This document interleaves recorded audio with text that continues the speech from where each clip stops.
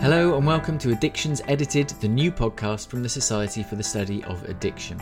This is a monthly podcast for people working in addiction treatment, policy and research. We will cover the latest news and research as well as presenting features on key issues related to addiction such as recommissioning, drug consumption rooms, naloxone, smoking cessation. I'm your host, Dr. Rob Calder, and will be joined each month by Dr. Caroline Getty from the Addiction Journal newsroom, as well as a different guest host each week and a range of interviews. These will include commissioners, policymakers, treatment providers, researchers, people who use drugs. I have worked in addiction treatment and research settings for around 20 years, and I'm convinced that it will take at least another 20 before we've scratched the surface of the many complex issues related to addiction. By which time, of course, all the policies and indeed the drugs will have changed and we'll have to start again. I hope you will join us for Addiction Edited, the monthly take-home. Please like, subscribe, get in touch with comments, suggestions, and if you would like to be a guest. We hope you enjoy.